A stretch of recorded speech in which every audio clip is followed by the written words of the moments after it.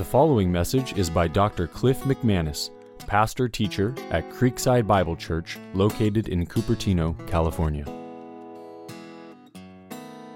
Last week, we began a series that we're going to be doing. Let's see how long it will go. What we have been doing, especially if you're a visitor, new-timer to this church, historically what we do during this time when we go to God's Word, we open up the Scripture, the Bible, and we read it together and study. We ask God's Holy Spirit to help us understand it because He is the teacher. That is His promise. If you're a Christian, you have the Spirit of God living in you, and He enables you actually to understand Scripture along with gifted people in the church who are teachers who help us all understand the Word and apply it. And that's a form of worship. So that's the teaching time that we'll do now before we have communion. It's an act of worship. It's where literally we believe this is how we discern the mind of God. What does God think? Well, it's right here. I can actually know what the eternal creator God of the universe thinks. It's right here. It's in Scripture. And I can't know anything of what God thinks outside of Scripture. He's revealed everything He wants us to know in the Bible. Anything not in the Bible, He hasn't revealed to us, and we don't know. And He may reveal that in the future, in heaven. But He will always be the Creator. He will always be omniscient and know all things. And we will always be finite creatures. But we will always have a sufficiency of revelation and God's knowledge at our disposal. Because He is a kind God. So right now we pursue this blessed act of worship of studying God's Word together. But historically what we'll do is we'll go through a book of the Bible. We've been going through the Gospel of Luke together, Sunday after Sunday, when I'm preaching, paragraph at a time, as we see the ministry of Jesus and His teaching, and then complemented by the book of Hebrews that Pastor Derek has been teaching through as well, about a paragraph at a time. It's been fruitful getting that complement. Usually during the summers, historically, what I've been doing is taking a break to focus on maybe something, a little variety, exposing us to other places of Scripture and practical principles we need to be aware of and implement in our life, seeking to get the full counsel of God. So that's what we're doing a little bit this summer, taking a break from Matthew and Hebrews. When we do a book like that, Matthew and Hebrews, we go deep, verse by verse, phrase by phrase, sometimes word by word, kind of slow, but it's the depth of Scripture, the depth of Scripture. In this series, we're going the other way, the breadth of Scripture. A big picture, very broad, many different Scriptures we're going to look at today. So that's good. We need to have depth and we need to have breadth. We need to go deep and we need to go wide. Deep and wide. Deep and deep. I should write a song. Deep and what would I call it? Well, anyway, that's a different topic. I'm distracted. So we're going to go wide today. Today's sermon is Taking Spiritual Inventory, Part 2. We did Part 1 last week. Part 1 was introduction, laying the foundation, giving the biblical rationale of why we're doing what we're doing beginning today. Last week was introduction. The second part of the title today, Taking Spiritual Inventory, Part 2, the emphasis on are you saved? Are you saved? Are you a Christian is what I mean. Are you born again? I remember when I got saved, I was a pagan, pretty much. I was a religious pagan for 19 years. Got saved in college when I was 19. Youngest of 10 children in my family, and then once I got saved, I asked all of my family members. They were all kinds of different religions, but anyway, I just remember asking a couple. I asked all of them, "Are you a Christian?" And a couple of them said, "I think so." One of them said, "Sometimes." That was an honest answer. That was one of my siblings, so I talked to them about, "Are you a Christian?" "Sometimes." I was like, "Nope. Thank you for your honesty." But there's some ambivalence there, and that's you're in trouble if that's your answer, according to God's Word. But at least they were willing to, think about it, contemplate. Am I a Christian? Some also said, "I don't know." It's another honest answer. But we need to ask the question. So last week, we introduced what I'm saying is a multi-week series with the theme, Taking Spiritual Inventory. And it's taking spiritual inventory of yourself. So, as we said last week, the goal, you're not taking inventory of your spouse.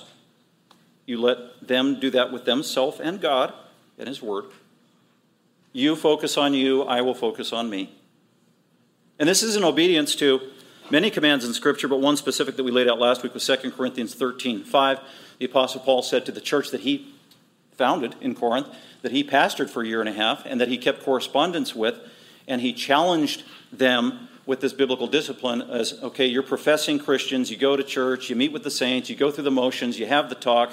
Do you walk the walk consistent with your talk? You need to examine yourself. And he said it 2 times in that one verse, 2 Corinthians 13:5. We read it last week. That's our theme verse for this series, where Paul says, test yourself. He uses 2 different Greek words, test yourself, a deliberate examination of yourself,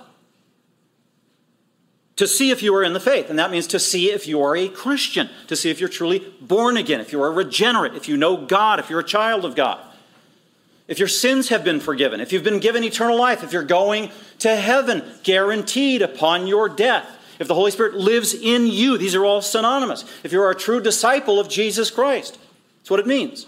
Are you in the faith? Are you truly a Christian? And that's what Paul says. You need to test yourself to see if you're in the faith. And then he says, examine yourself. So he uses 2 specific words synonymously with an exhortation, a command from Almighty God telling every Christian, you need to do this, present tense, and you need to do this on a regular, ongoing basis. So as a Christian, add to your spiritual disciplines of prayer and giving and going to church and fellowship and all these things you consider as regular, ongoing Christian disciplines. If you haven't already, then add this one. Self-examination, spiritual self-examination. That's what we're doing. Some of you have never done this. Admittedly, I had some good conversations this week, some interesting ones, in light of this sermon. Sincere Christians, wow, never examined myself. How do you do that? Well, that's what I want to model together for us through Scripture. Today is a Communion Sunday. How appropriate. First passage we're going to is, you can open up your Bible. 1 Corinthians 11.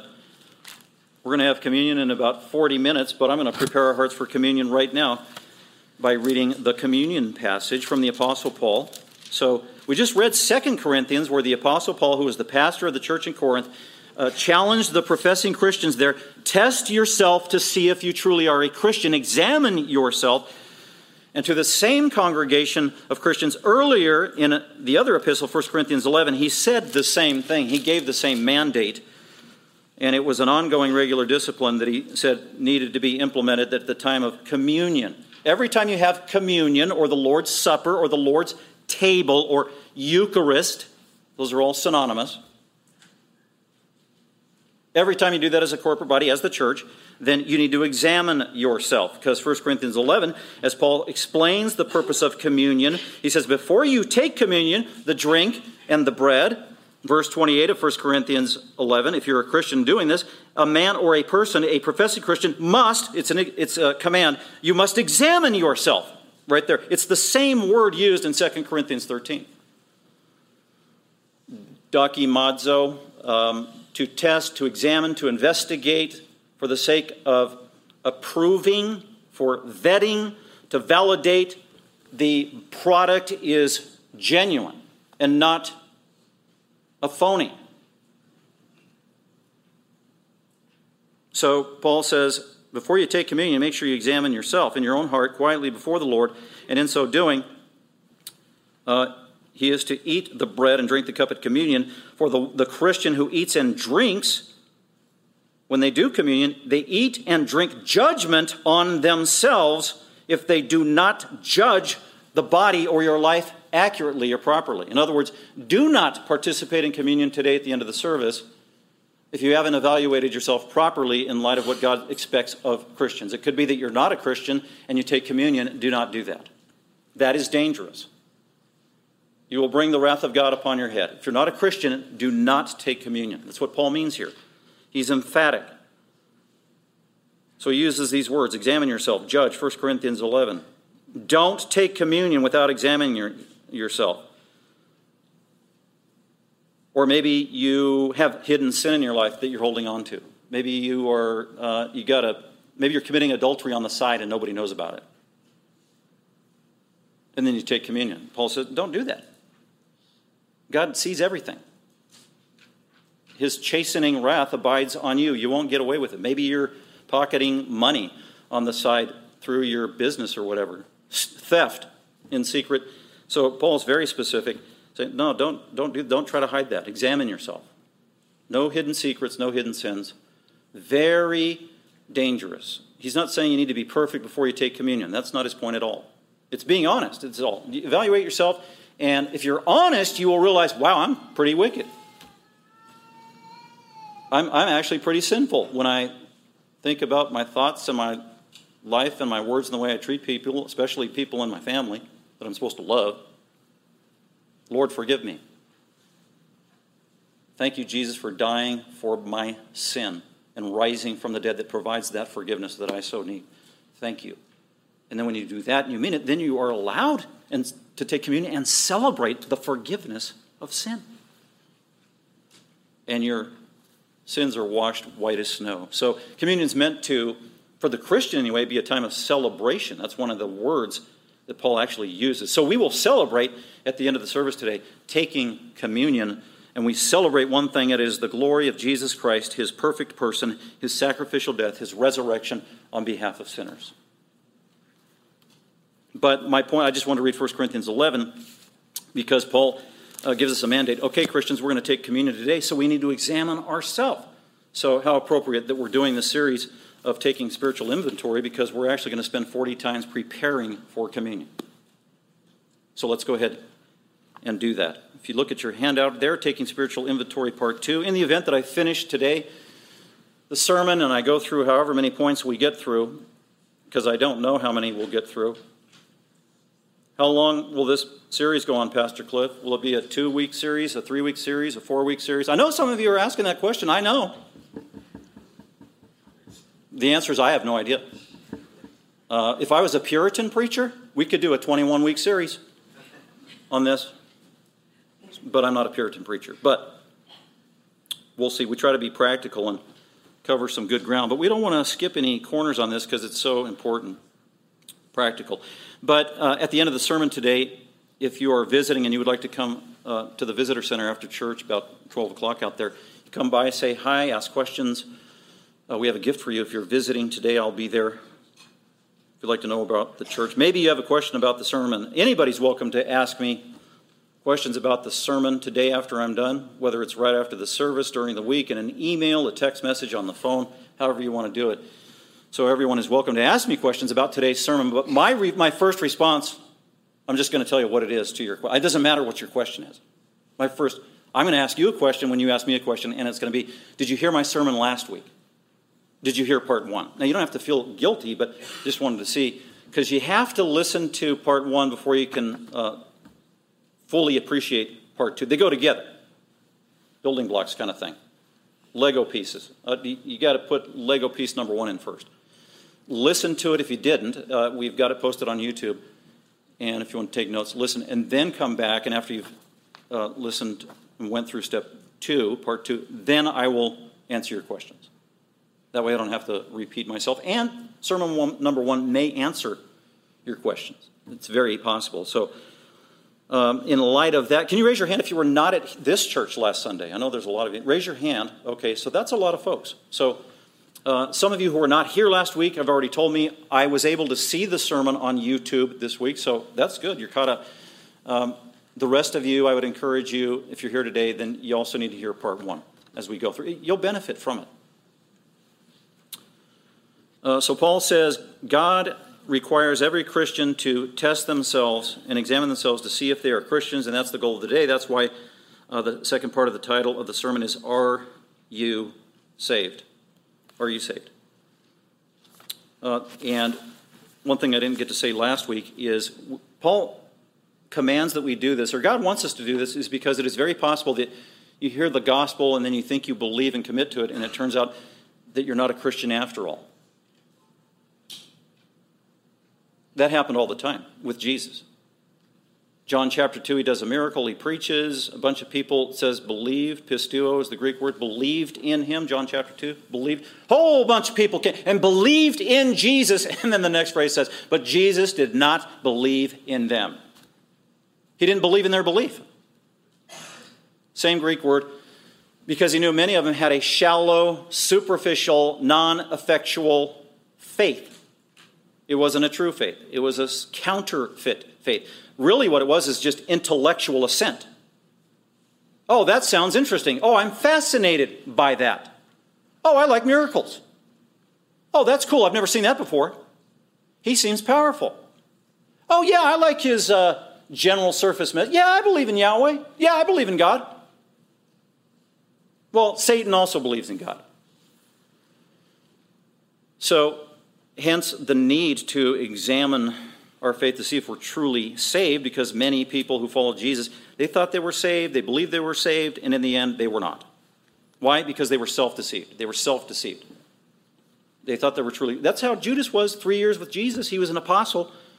And probably for the most part, he thought he was a true follower of Jesus Christ, and then he got exposed at the end, and Jesus said he was never saved in the first place, even though he did miracles and preached and was the treasurer of the apostles and was one of the apostles. He was never saved. He was self-deceived.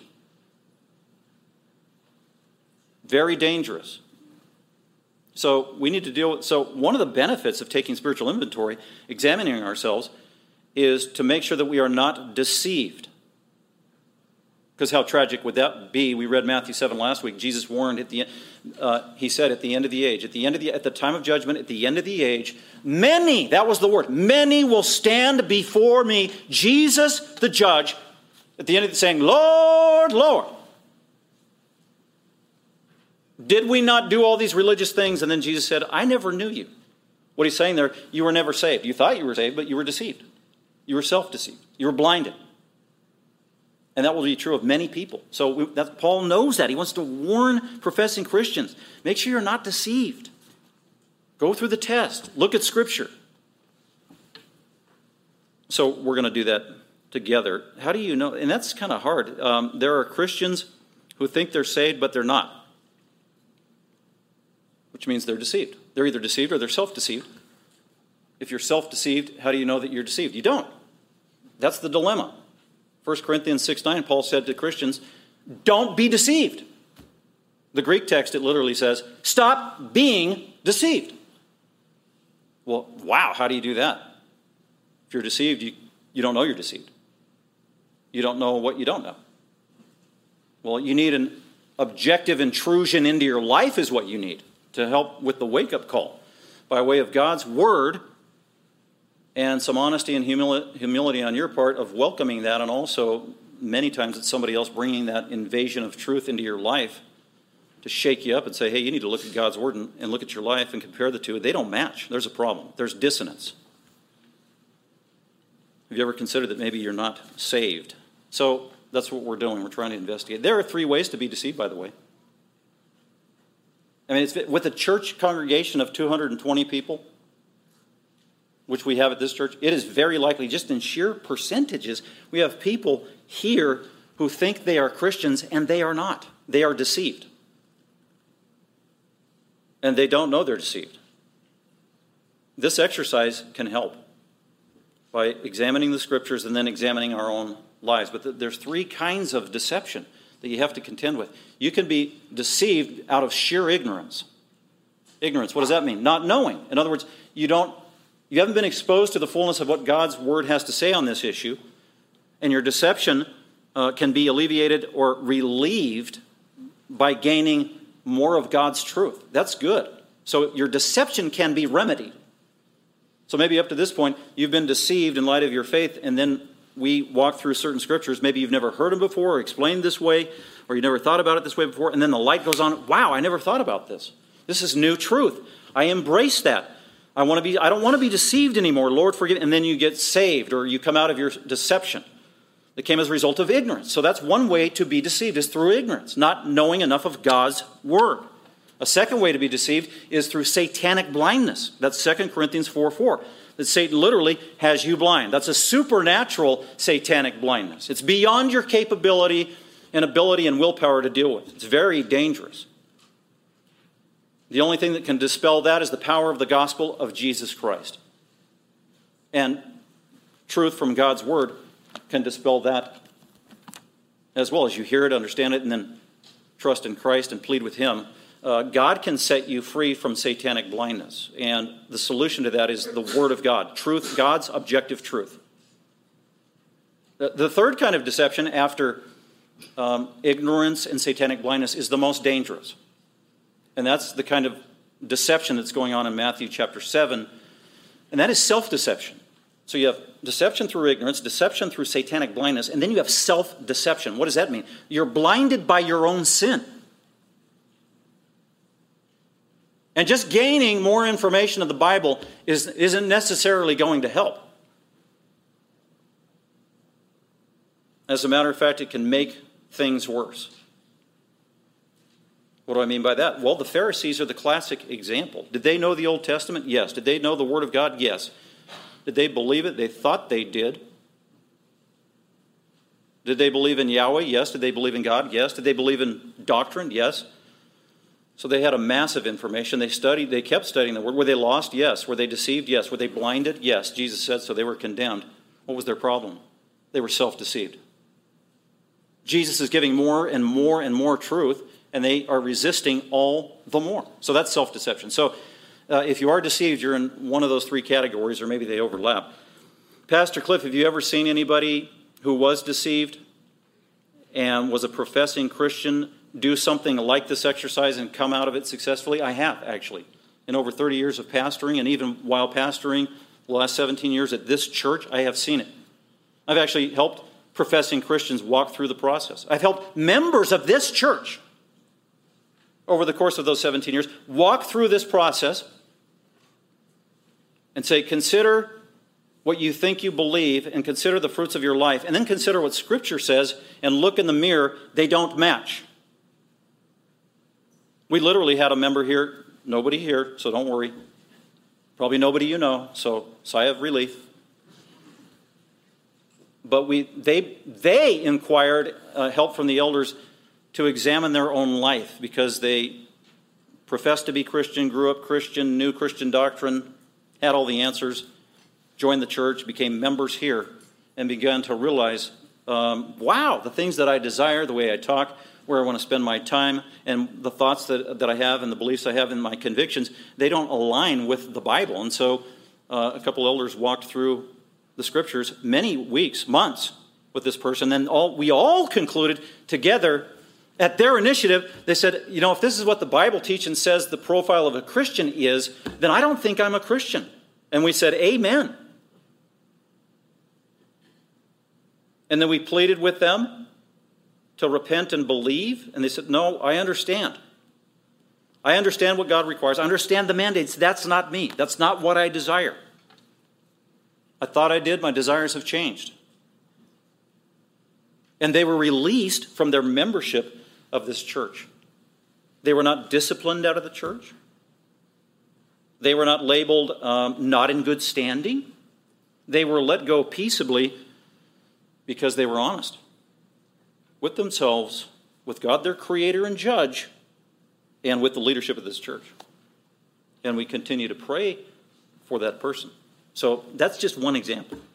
I've seen it end in a good way, too, on more than one occasion, where, same thing, a member and questioning whether they're saved, and we walk through this process, and again, weeks and months and sometimes years go by, and the light went on. Wow. Thought I've been a Christian for 30 years, and I've come to realize I don't think I really was saved. Thank you. And now they're saved. As a result of going through this, which is awesome. Praise God. And then there are others who say they're Christians and they're believers, and maybe they even go to this church. They might even be members of this church. They heard my sermon last week and said, I don't need that. Maybe they were offended by it. I don't need to do that. Too good for it. Well, that person has already failed the test. We haven't even got to the 18 points on the test, and they've already failed. They didn't even get out the gate. That reveals everything. If that's your heart and that's your attitude when being challenged by Scripture to do what God asks you to do at a very basic, fundamental level of in a regular, ongoing basis, evaluate your life in light of what God requires, and you're not willing to do that, that says it all. Hopefully that is not the case of any of you. I assume that those of you who were here last week and you came back this week, that's not true of you. Because you came back. Thank you for coming back. By the way, as I'm talking, I keep saying you, and I'm pointing my finger at you. I realize that as I point my one finger at you, there's three pointing back at me. I understand that. So I'm not picking on you. I'm continuing to evaluate myself. Just because I'm a pastor here at the church and an elder and went to seminary and up teaching all the time doesn't mean I have to forego this. This is challenging. This is sobering. I have to lay it before God. Okay, Lord, how am I doing in this area? Whoa. Expose this if I'm blinded by this, if I'm deceived by this. Show me where I really stand. No, don't do that, God, because then that usually means he brings somebody into my life to tell me where I have a weakness. And that hurts my feelings. We know how that goes, but that's how God does it, right? Iron sharpens iron, so one man sharpens another, and when iron hits iron, sparks fly, right? So Jesus said, the parable in Matthew 13, there's the parallel passage in Luke as well, very clear. This is just basic fundamental Christianity. Jesus said, the sower went out to sow seeds. That's God. God is the sower. He went out to sow seeds. What's that? That's the gospel. And he's throwing it all over the place. And it's going on good soil. It's going on semi-good soil. It's going on other weedy soil. It's got all kinds of weeds over here. And then rocky soil. What is that? That's very thin soil with bedrock underneath it, about an inch, half an inch deep, so that the roots start growing, but then they can't penetrate the rock underneath, and then their roots can't dig down deep, and then they shrivel up and die. And so Jesus said that God, he gets the word out, he gives the gospel out, people hear the gospel, and there's a positive response in all four categories of people. Those are four groups of people. The four soils are four groups of people. The good soil are people who hear the gospel, and they come to a point where they actually believe it, and they are truly born again and regenerate, receive eternal life, and belong to Christ forever. Then the other three categories are people who received outwardly, externally, the gospel. They say, oh, I believe in the gospel, I'm a Christian. And then maybe they join the church, and they serve in ministry, and they read their Bible, and they study the Bible, and they serve in the church, and they talk religion. And usually they think they're saved. And Jesus said, well, they're not. They are self-deceived. Three categories of people like that. Well, what's the difference? How do we distinguish between those three pseudo-self-deceived kinds of Christians and true believers? Jesus says, well, there's only one way. It's with time. Time will expose the fact they're not true Christians. Time, the circumstances of life will take care of it, even if they're self-deceived. The circumstances of life will reveal this over time. And that's 1 John 2, when he says that there are some people who were with us and among us, and then they left us, and they're no longer a part of us. They were never with us in the first place. That's 1 John 2. God exposed them. God revealed them. They used to go to church. Now they don't want to go to church. Now they don't want to be around Christians. And you're thinking, wow, I grew up with this person. I thought they were a Christian, and they're not Christian anymore. Did they lose their salvation? No, they never had it in the first place. Another thing I wanted to say is, in light of some of your different we all have different backgrounds. Some of you didn't grow up in the church at all. Some of you grew up in different denominations, whether it was Presbyterian, very conservative, charismatic, maybe a Bible church, maybe a Catholic church, Lutheran church. So we got all those backgrounds here, Presbyterians, etc. But there is a particular Protestant denomination. If you grew up in that church and you have that background, you may have been used to hearing the pastor and the leaders of the church saying, once saved, always saved. Well, what's wrong with that? Well, I'd say nothing wrong with that. That's true. But what they mean by it is they usually have a follow-up or corollary. Once saved, always saved. Don't ever let anybody challenge your faith. And don't ever let anybody tell you to challenge your faith or examine yourself. That's very popular teaching. Usually in fundamentalist circles, fundamentalist Baptist circles, and other kinds of fundamentalist churches. So I would agree with the first part. Yeah, once saved, always saved. Absolutely.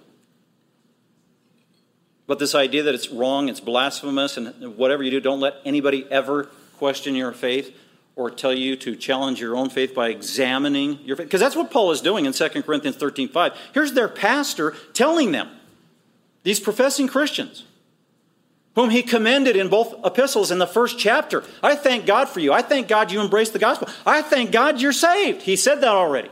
And then he closes the epistle. By the way, examine yourself to make sure you're truly a Christian. By saying that, Paul is assuming that, well, there's probably some here who aren't believers, even though they say they are. And the reason that is because God is the only one that knows the heart. That's the bottom line. He's the only one. I don't know if any one of you is truly a Christian, ultimately. Only God does. Here's an amazing truth. I don't even know that I'm truly a Christian in one respect, because I could be self-deceived. So I need God's help. And he will help me if I pursue that. So that's another antinomy in Scripture, an apparent contradiction. We have passages like 1 John 5, where 1 John 5:13, John the Apostle says, I am writing these things to you, children, beloved ones, professing Christians, fellow believers. I'm writing this epistle to you so that, in order that, for the purpose of, that you may know that you have eternal life. And then in the next verse, 14, he says, that it might give you confidence. So we're not trying to undermine anybody's assurance of their faith by doing this. Because on the one hand, Paul says, well, wait a minute, examine yourself, test yourself. You might be self-deceived and not even be saved at all, like a Judas. And on the other hand, the apostles and the New Testament teaches, but you can study Scripture, go before God, and know and have rock-solid confidence that you are saved. How do those truths go side by side? Well, they do. The promise of 1 John 5:13 is only for truly born-again, regenerate Christians. You can have ultimate supernatural divine confidence in light of the objective Word of God and the Spirit of God who lives in you, who one of his jobs is to let you know you belong to me. You belong to Abba Father. So there's the deepest kind of intimate confirmation in the heart. That's a ministry of the Holy Spirit. It's between you and God. That's what John is referring to in 1 John 5:13. You can have rock-solid security and assurance of the faith, but it has to be in light of God's Word and a true and honest evaluation of your own life. If you're a deceived, professing Christian, you will lack that confidence. You cannot be given that assurance.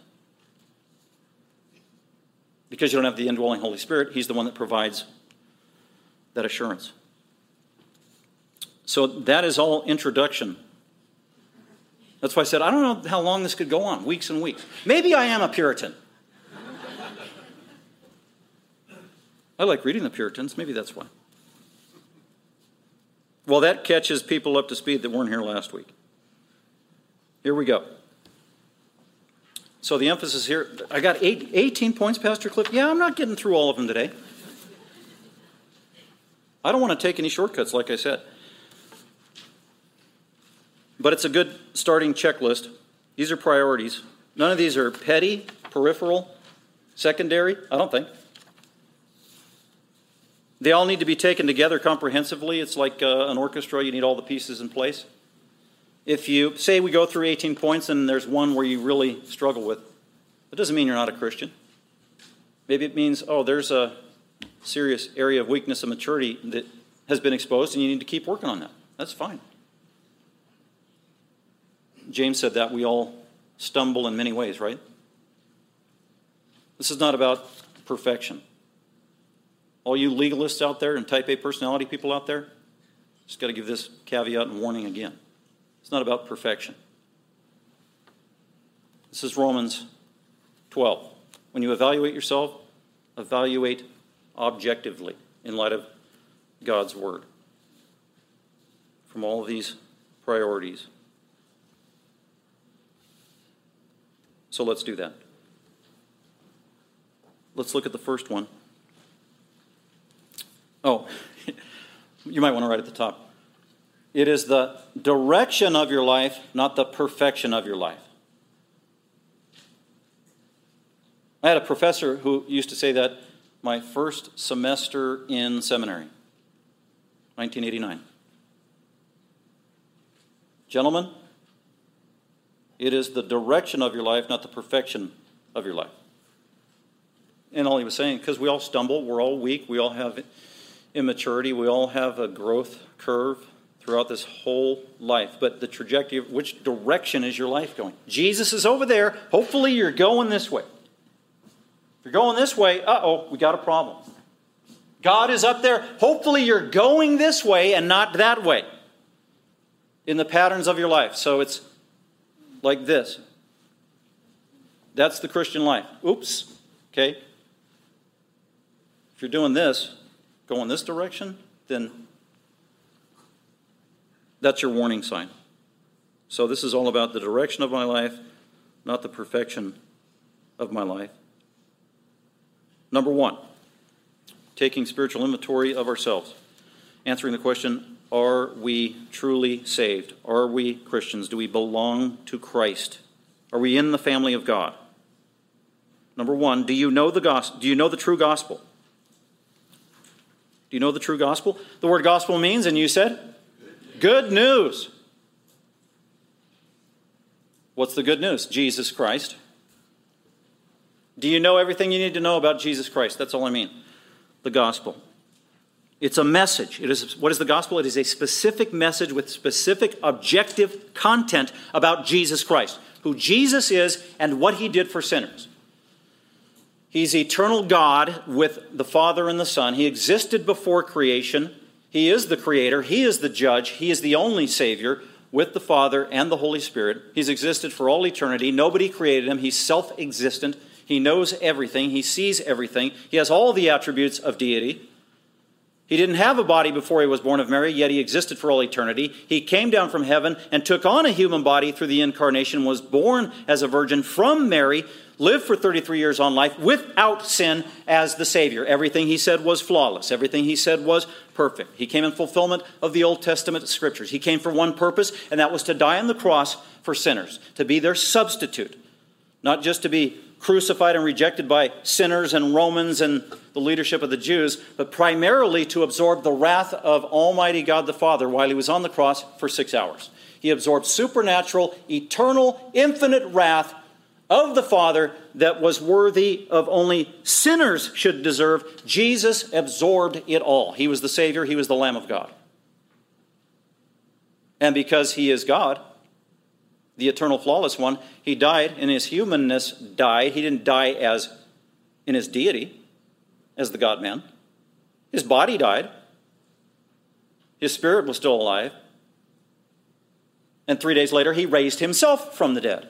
He raised himself from the dead, conquering death, sin, Satan, hell, forever. Ascended back into heaven 40 days later on his own initiative. Went back and embraced the Father in a resurrection, supernatural, physical body, which he still retains to this day. Does Jesus have a physical body up in heaven right now? The answer is yes. He will return in that glorious body. He will remain eternally in that body. And there's only one way to be saved. It is through Jesus Christ. This Jesus Christ. He's the judge of every soul. When you die and leave this life, and your next breath is before the throne of Jesus Christ, the judge, facing one question. What did you do with me? What did you believe about me? That's it. Did you believe the good news? Did you understand the good news, and did you embrace it and believe it? And it's simply that the good news is that Jesus Christ is the only Savior. He came down here as the God-man to die on behalf of sinners. And those who repent and believe and embrace him will be saved, if they believe the gospel. So do you know the true gospel? So do you know it? You heard it just now. That's what I just did. I delineated the true biblical gospel. There's a lot of counterfeits out there. One of the counterfeits is when they leave stuff out. Do you need to believe in the resurrection to be saved, to be a Christian? Yeah, you do. Romans 10, 9 and 10, among other places. Do you need to repent of your sin to be saved? Yeah, you do. That's all over the Bible. Do you need to believe that Jesus is Lord? Yes. Do you need to believe that Jesus is more than a man? Yes. In other words, you need to believe that Jesus is deity. He is God. If you don't believe that about Jesus, you cannot be saved. Do you need to believe that you're a sinner? Yes. Do you need to believe that you're condemned to hell, rightfully so, before a holy God? Yes. This is all part of the gospel. Do you know this true gospel? Is this the gospel that you have heard?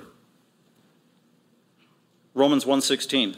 Paul says, the gospel, the good news that I just told you, it is the power of God. It's the only power. It's supernatural power. The gospel is the power of God for salvation. That's it.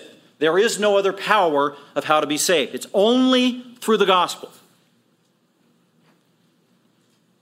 Well, how do you get it? Do you work for it? Do you earn it? No, for everyone who believes the message, who believes in Jesus with a true belief. Do you know the true gospel? That's test number one. Number two, do you believe the true gospel? In light of everything that I just said, do you believe it?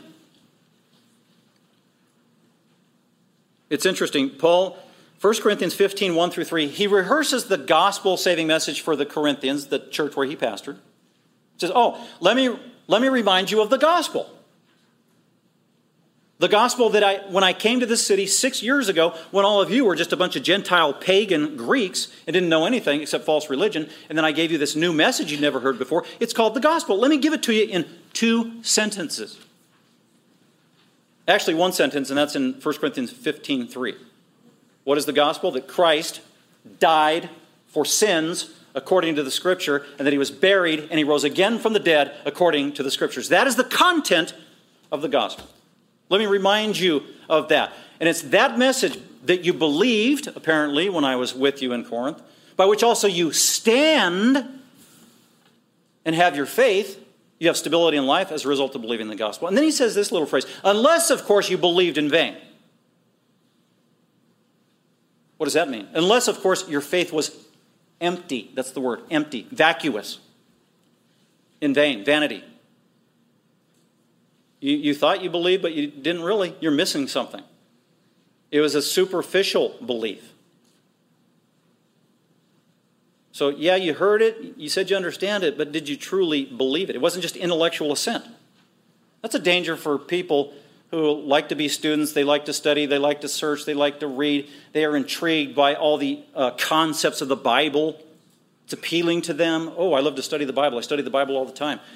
And they are intrigued at a superficial level with the intellectual concepts and truisms and theology of the Bible, which is important. But if that's all there is to it, that is a vacuous faith.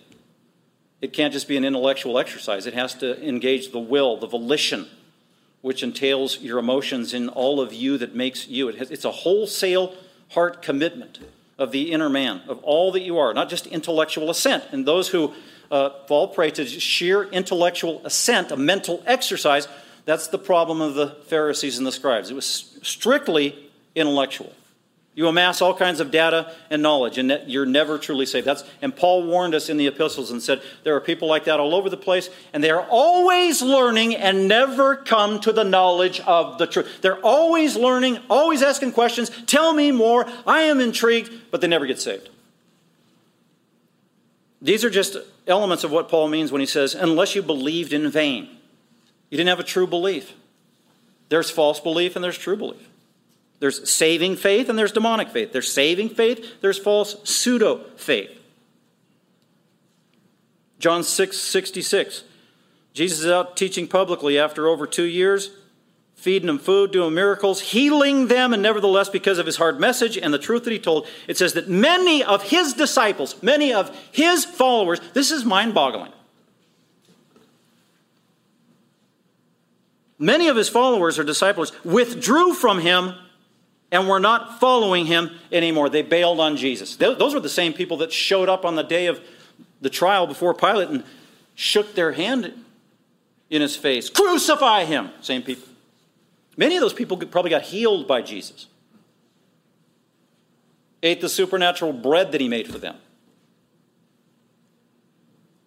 Do you believe the true gospel? Well, they didn't truly believe. It was a superficial belief. Number 3, do you trust only in Christ's atoning work for salvation? So, you know the gospel? Because there are people who have heard the gospel, the good news about Jesus. They think they understand it. They say they believe it, but then they violate point number 3, and the danger of that is it could damn their soul. And that is, do you trust only in Christ's atoning work for salvation? Christ's atoning work. What do I mean by that? You trust only in Jesus himself and his work of dying on the cross and rising again from the dead for sin. That is the only thing that provides salvation or forgiveness of sin. It's everything Jesus did. It has nothing to do with what we do to be saved. You can only be saved by what Jesus did, not what you did. Do you trust only in Christ's atoning work for salvation? Another way to rephrase the question, and so that you would get a different answer, is, are you trusting in something else to be saved other than Christ's death and resurrection? Are you trusting in something else to earn forgiveness of your sins other than Christ's death and his resurrection? And there are a lot in the Christian community and at Christian churches. The answer, unfortunately, for them would be yes. What are they trusting in? Well, attendance at church. If I go to church, God will like me more. If I go to church and keep going to church, then maybe God will like me more when I die. And when I die, God will like my goodie pile that's bigger than my baddie pile, and it's based on my works and things I do, like going to church. Or if I get baptized, maybe that'll earn some forgiveness of sin. Or if I read my Bible more, maybe I'll be saved, or God will like me more. Or if I pray longer, then maybe God will like me more and forgive more of my sins. Or if I take communion, maybe God will forgive some of my sins. Or if I do some of the sacraments, maybe God will forgive me some of my sins. Or if I pray to a dead saint, maybe I will be forgiven of some of my sins. And on it goes. That's all pseudo-religion, man-made tradition, ineffectual. It will not save. It's a distraction. Actually, it's a deceptive distraction. You can't be saved by human works. The Bible is clear about that. Ephesians 2:8-9. How are you saved? It is by grace. That's God's grace. His sheer goodness in light of the fact that you didn't deserve it, I didn't deserve it, but he gave us something good and blessed anyway. That's grace, the grace of God. For it is by grace that you have been saved. It is by God's grace alone that you have been saved. By grace you've been saved through faith. Do I participate? Must I do something to be saved? And you said? Yes. Boy, that was really loud. Let's try that again. Must I do something to be saved? And you said? Yes. You must what? Repent and believe after you understand the gospel. So Pastor Cliff isn't saying you don't do anything. You're not a passive robot. You hear the gospel. You understand the gospel. You ask questions. You wrestle with God. You're convicted. You repent of sin. You believe in God's glorious gospel. And there's a supernatural transaction that takes place invisibly in your heart, and you are saved. For by grace you have been saved through faith. God initiates it. You participate. You respond. I respond to his truth. For by grace you have been saved through faith. It is the gift of God. It's not as a result, key phrase, it is not a result of human works. If you're doing anything at all trying to earn forgiveness of God, then you are deceived. You're actually undermining the glory of the work of Jesus Christ. Tetelestai, Jesus said. Tetelestai. One Greek word. What does that mean? It is completely and forever finished. Everything that needs to be done to save sinners is being done right now with my death on the cross as I absorb the wrath of the Father. And when I breathe my last, it is done. No human being can do this. No human being can please God. Only my death pleases the Father and assuages all sin. Tetelestai. It is done. It is finished. This is where, just by sheer human nature, we stumble up and we just want to do things to think God will like me more. You know what the converse and the opposite of that is? Is when you have a hardship or trial in your life as a Christian and you think God's picking on you because of something bad you did. Something sinful you did. I did something sinful, that's why I have a hardship in my life. I did something bad, that's why I have suffering in my life. I have something, sin in my life, God's punishing me, and that's why I don't get what I want. You're thinking wrong just as the person who's trusting in their salvation by good works. I earn God's forgiveness by good works, and then what you're saying here is, I earn God's chastening by my bad works. It's my works. You're the focus. That's egocentric. That is wrong. God is sovereign. Hebrews 12 is clear. Revelation is clear. Whom the Father loves, he disciplines and chastens. Some of the most godly Christians in the history of the church got more chastening than we would ever see in our lifetime. And they got chastened by God Almighty, not because of bad things they did, because he was mad. That's what the whole book of Job is about for 42 chapters. The book of Job starts out, Job was basically the godliest man on planet Earth. That's how it starts. Oh, then he should have a perfect life. Cruise control, baby. No, what you're about to see is 42 chapters of chastening from the Lord like you've never seen in your life. And God loved Job. And none of the chastening was a result of sinful, stupid things that God was getting back at him for. It's a very low view of God. So that's 3B under 3. You can't get saved by your good works, and God doesn't react and deal with you based on your works. Or me. Well, those first 3, those are all gospel-oriented. Oh, they kind of come as a package. That's a great place to stop and go to communion, isn't it? That's actually a lot of information to absorb, too. A lot of stuff. I'm going to leave it there. Let's go to communion now. Having prepared our hearts, really we examine probably the most important fundamental things, and that's, what is the gospel? Do I understand the gospel? Do I believe in the gospel? And am I entrusting my salvation to the only legitimate means, and that's the work that Jesus did, and I can contribute nothing to that. After going through those 3 tests, if at all you have any hesitation about where your status is before Almighty God, then feel free, if you don't resolve it in your heart while we're praying, to abstain from communion. That's between you and the Lord. If you feel guilty from the 3 things that we just went through, like I do, that's a good thing. That means you have a sensitive conscience. The Spirit's maybe trying to teach you something, prompt us all to repentance. Then during our 1 minute of meditation time, as you hold the bread and the cup, then in your own heart, talk to the Lord quietly in your own heart. Lord, forgive me. Forgive me of my sin. Lord Jesus, thank you for dying on the cross for sinners and rising again from the dead and reigning on high now as my high priest who provides ongoing forgiveness and access to the Father. And thank you for the gift of the Holy Spirit that lives in me, who is my comforter. My comforter, my only comfort. When all else fails, when all human relationships fail and disappoint you, the Spirit is in you. He is your perfect comforter at all times. Thank you, Lord. That's a good prayer to pray during communion. And we celebrate together. So I'm going to go ahead and say a little prayer, and then we'll partake in communion. Father, we do thank you for our time together to worship you corporately, singing to you, to give to you, to pray to you, and also to study the Word, Scriptures together. We pray that the Spirit of God, who is our teacher, would bring clarity to passages we looked up, and also clarity to things that I may have come up short on explaining,